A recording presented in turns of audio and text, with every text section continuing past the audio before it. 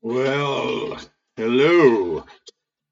It's time for another edition of Not Fake News, a podcast exposing and analyzing misinformation, disinformation, and no information reported or not reported in the news. And I'm your host, Mike T., your Ivy League conservative and former Democrat who has come to his senses, coming to you from the great flyover country, the great Midwest. February has come and gone, and so has Black History Month, but not without controversy. There is disagreement over how Black history should be taught in lower and higher education.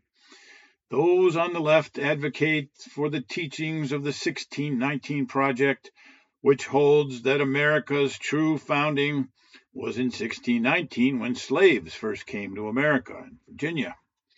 The so-called progressive educators believe that Black history must include critical race theory, queer theory, and reparations for slavery. These teachers say all children need to be taught all these things so that students can sort out the material and come to their own understanding of America's history. The problem with that approach is that its proponents seek to teach young minds that our country today is hopelessly and irredeemably flawed, and that the sins of slavery are so persistent that Black children, no matter how hard they try, can never, ever overcome the evils of, quote, systemic racism, end quote, which is baked into our history, baked into our culture, and is present in our current society. Because of this, only a complete restructuring of society will cure the evils of systemic racism. What would this new society look like? Well, you guessed it, some form of enlightened socialism where government experts are in complete control to ensure outcomes are equitable and that all persons will be content with exchanging individual liberties for government security, government handouts, and where private ownership of anything is restricted or prohibited. The American dream? Forget about it. You will not be allowed to take risks because taking risks leads to anxiety. You will not be allowed to spend your time working harder than others. That would be, you guessed it, inequitable. It may lead to your success, but that would be at the expense of others. Now, before I get too far off subject, I'm already there. Let me say that in honor of Black History Month, I wanted to pay homage to a man I consider to be a great man and a contemporary leader, a wonderful role model for young men and women of all races. His name is Clarence Thomas, and he is the most senior member of the United States Supreme Court. Now, you would think that Clarence Thomas is exactly the kind of Black man that Black History Month would feature and promote. He came from abject poverty, endured real racism in the Deep South in the 50s and 60s, and he overcame the many obstacles placed in his way by his dedication to hard work and education. He achieved the American dream through hard work and never, ever giving up.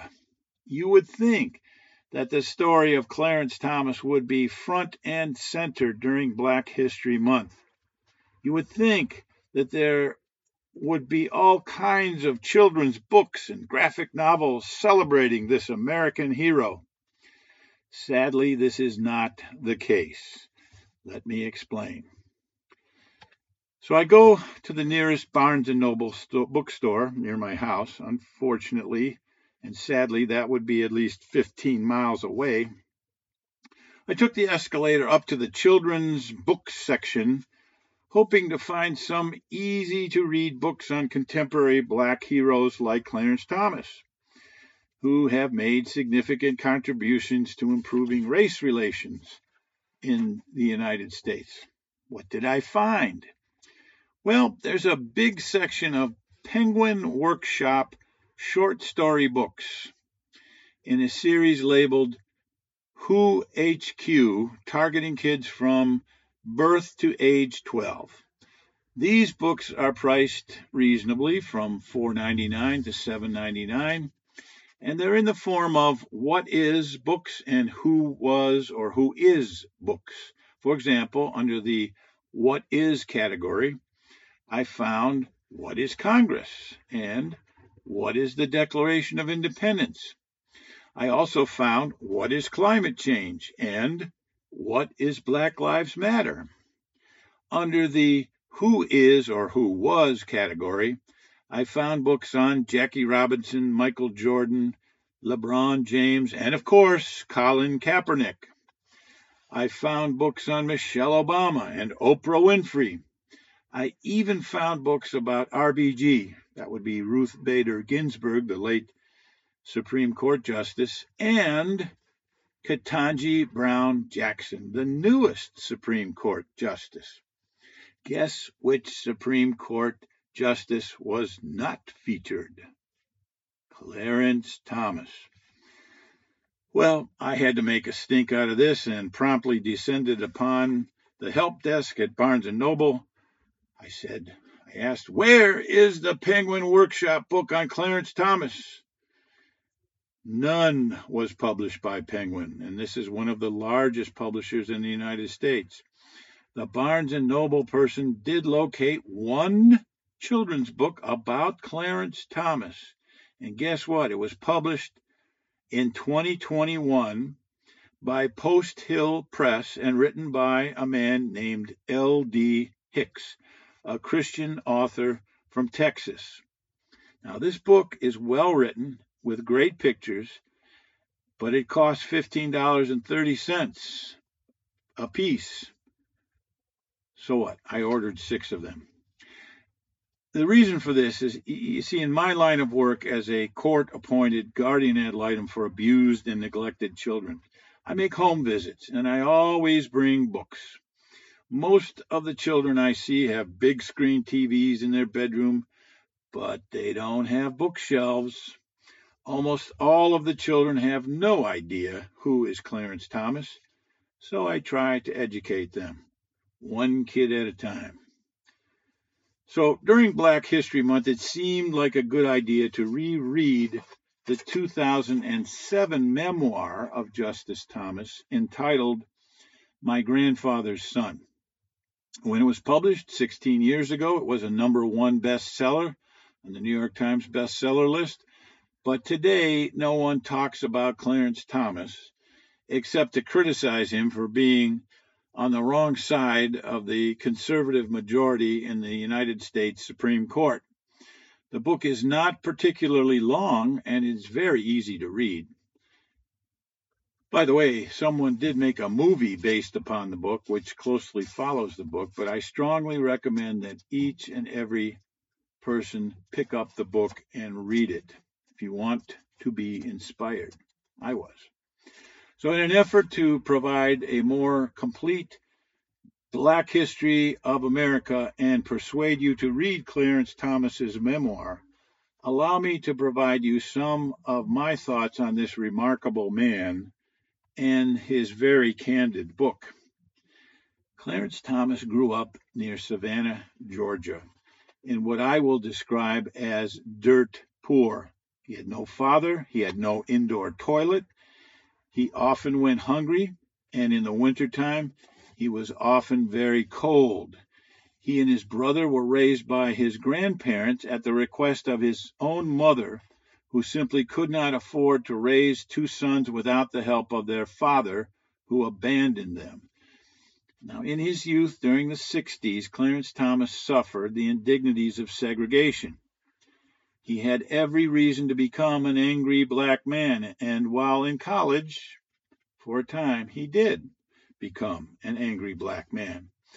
But his grandparents taught him valuable life lessons, including the value of hard work, including working on a farm during the summer months, and they made sure he received a good education. He happened to go to Catholic schools, and for a while he thought about entering the priesthood. He even enrolled in the seminary where he learned Latin. He dropped out of the seminary. When he did that, his grandfather turned away from him, accusing him of breaking a promise. So Clarence Thomas eventually found himself attending Holy Cross College in Massachusetts. There he participated in anti-war, anti-racism rallies, and almost got kicked out of college. Well, that is where Clarence Thomas also came to his senses regarding racism in America during the turbulent 60s and what to do about it and how to overcome it. Let me read some excerpts from the book. Let's start with chapter 3, and this is all about his time in 1968 at Holy Cross College. Quote, I now believe that the whole American culture was irretrievably tainted by racism, and I showed my approval of the coming revolution. Racism had become the answer to all my questions, the trump card that won every argument. Clarence Thomas questioned what he considered to be blindness of the man who raised him, his grandfather, who he called Daddy. Quote, ever since I was a boy, I had looked up to Daddy as the patriarch of our family and the ultimate source of authority in my life. He knew how to build a house, deliver fuel oil, and put food on our table and clothes on our backs, but he never heard of Hegel, Kierkegaard, or Marx, so I wrote him off as an ignorant, illiterate, incapable of understanding or facing the facts about racism. How could a black man from the deep South who had survived the worst kind of bigotry possible refuse to admit that America was tainted and corrupt and had to be rebuilt from the ground up, end quote. At Holy Cross College came Clarence Thomas's first brush with what he called racial heterodoxy. Recognizing that many talented black students were losing their way and dropping out, he wrote, quote, I couldn't see the point of putting them through an experience for which they were unprepared. Why, I asked, were these gifted young people being sacrificed on the altar of an abstract theory of social justice? And who profited from their failure? End quote. According to the book, Holy Cross College was not easy for Clarence Thomas, socially or academically. In the fall of 1969, when faced with a decision whether to live in a separate black student living area in one of the dormitories, he asked, quote, did we really want to do ourselves what whites had been doing to us? End quote. He also wrote that he felt tension that arose from his unfamiliarity with white customs. In a moment of what I would call remarkable discernment, Clarence Thomas wrote, quote, sooner or later, we would all have to learn how to live among whites, end quote. And the Holy Cross administration's apparent willingness to accommodate us now led black students to assume that they would always be able to get whatever they wanted, end quote. Now, in 1969, as a student at Holy Cross, he rejected the social justice theory better known today as critical race theory. And I quote, he didn't call it that, but this is a quote from his book. Preferential policies intended to help blacks adjust to life after segregation were very much on my mind in those days, and now I began to think them through in a more systemic way. Talented blacks stuck on the bottom rung of the socioeconomic ladder clearly deserved such help, but the ones who most often took advantage of it were considerably higher up on the ladder. Most of the middle-class blacks with whom I discussed these policies argued that all blacks were equally disadvantaged by virtue of their race alone. I thought that was nonsense. Not only were some blacks economically more successful than others, but many light-skinned blacks believed themselves to be superior to their darker brethren, an attitude that struck me not as much different from white racism. Even now, blacks don't like to talk about the kind of prejudice, but it had been a very real part of my life in Savannah, which was, for all intents and purposes, segregated not merely by race, but also by class and color. I thought that preferred policies should be reserved for the poorer blacks whose plight was used to justify them, not the comfortable middle class blacks who were better prepared to take advantage of them. And I also thought the same policies should be applied to similarly disadvantaged whites. End quote. He goes on to write, and I quote, "On the other hand, I didn't think it was a good idea to make poor blacks or anyone else more dependent on government.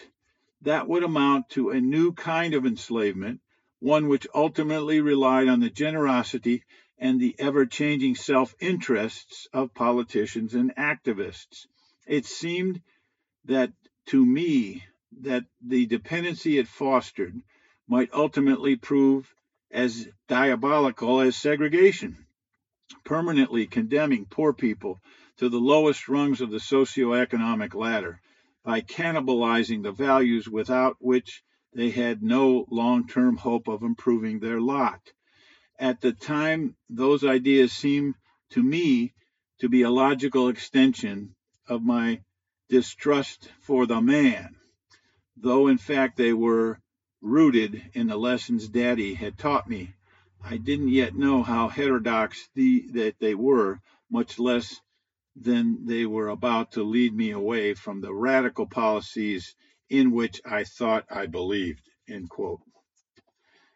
He also writes, "The beast of rage kept on gnawing at my soul, but the more I saw radicalism, the more I doubted that it had the answers to offer me, especially after a Black Panther from Boston came to Holy Cross to meet with a group of black students. He treated us like children, telling us we were wasting our time at school and that the only thing that the man understood was a gun. As much as I hated the injustices perpetrated against blacks in America, I couldn't bring myself to hate my own country then or later."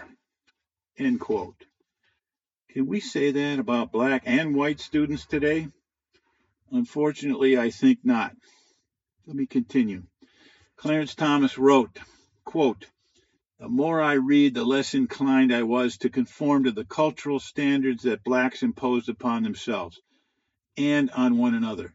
The black people I knew came from different places and backgrounds, social, economic, even ethnic, yet the color of our skin was somehow supposed to make us identical in spite of our differences. I didn't buy it. Of course, we all experience racism in one way or another. But did that mean we all had to think alike?" End quote. Around this time, Clarence Thomas read Ayn Rand, Atlas Shrugged, and The Fountainhead, two books preaching the philosophy of radical individualism. Of course, Marxism or socialism are incompatible with this idea of radical individualism. I'm going to quote him again.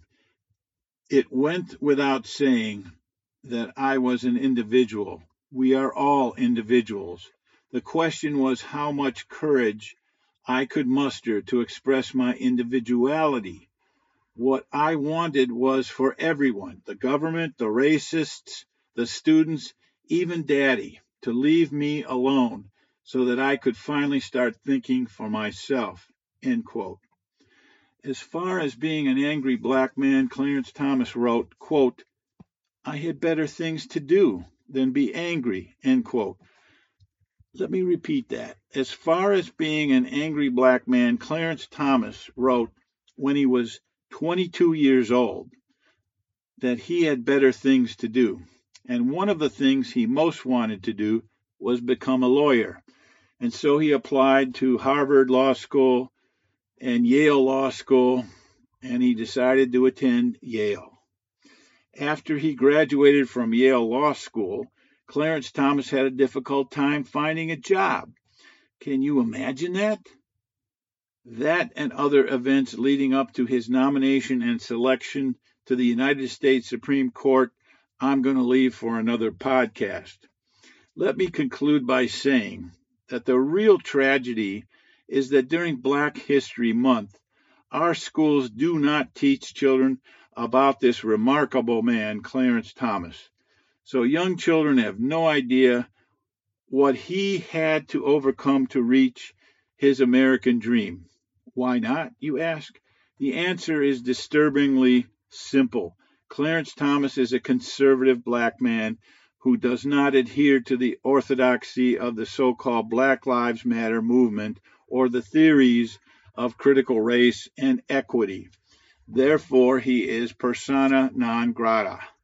And so you will not read anything favorable about him in the New York Times or the Washington Post or any other newspaper. There you will not find a positive article about Clarence Thomas during Black History Month or any other month. It's a shame, really. It's part and parcel of the fake news apparatus. Until next time, this is Mike T. saying thanks for listening, and remember, never, never take for granted the blessings of liberty established for us and our children by our great Constitution. Read the Constitution, learn it, defend it against our enemies. Fake news is real, it's dangerous, it is everywhere. Stay informed, be engaged. Our republic depends on you to keep it.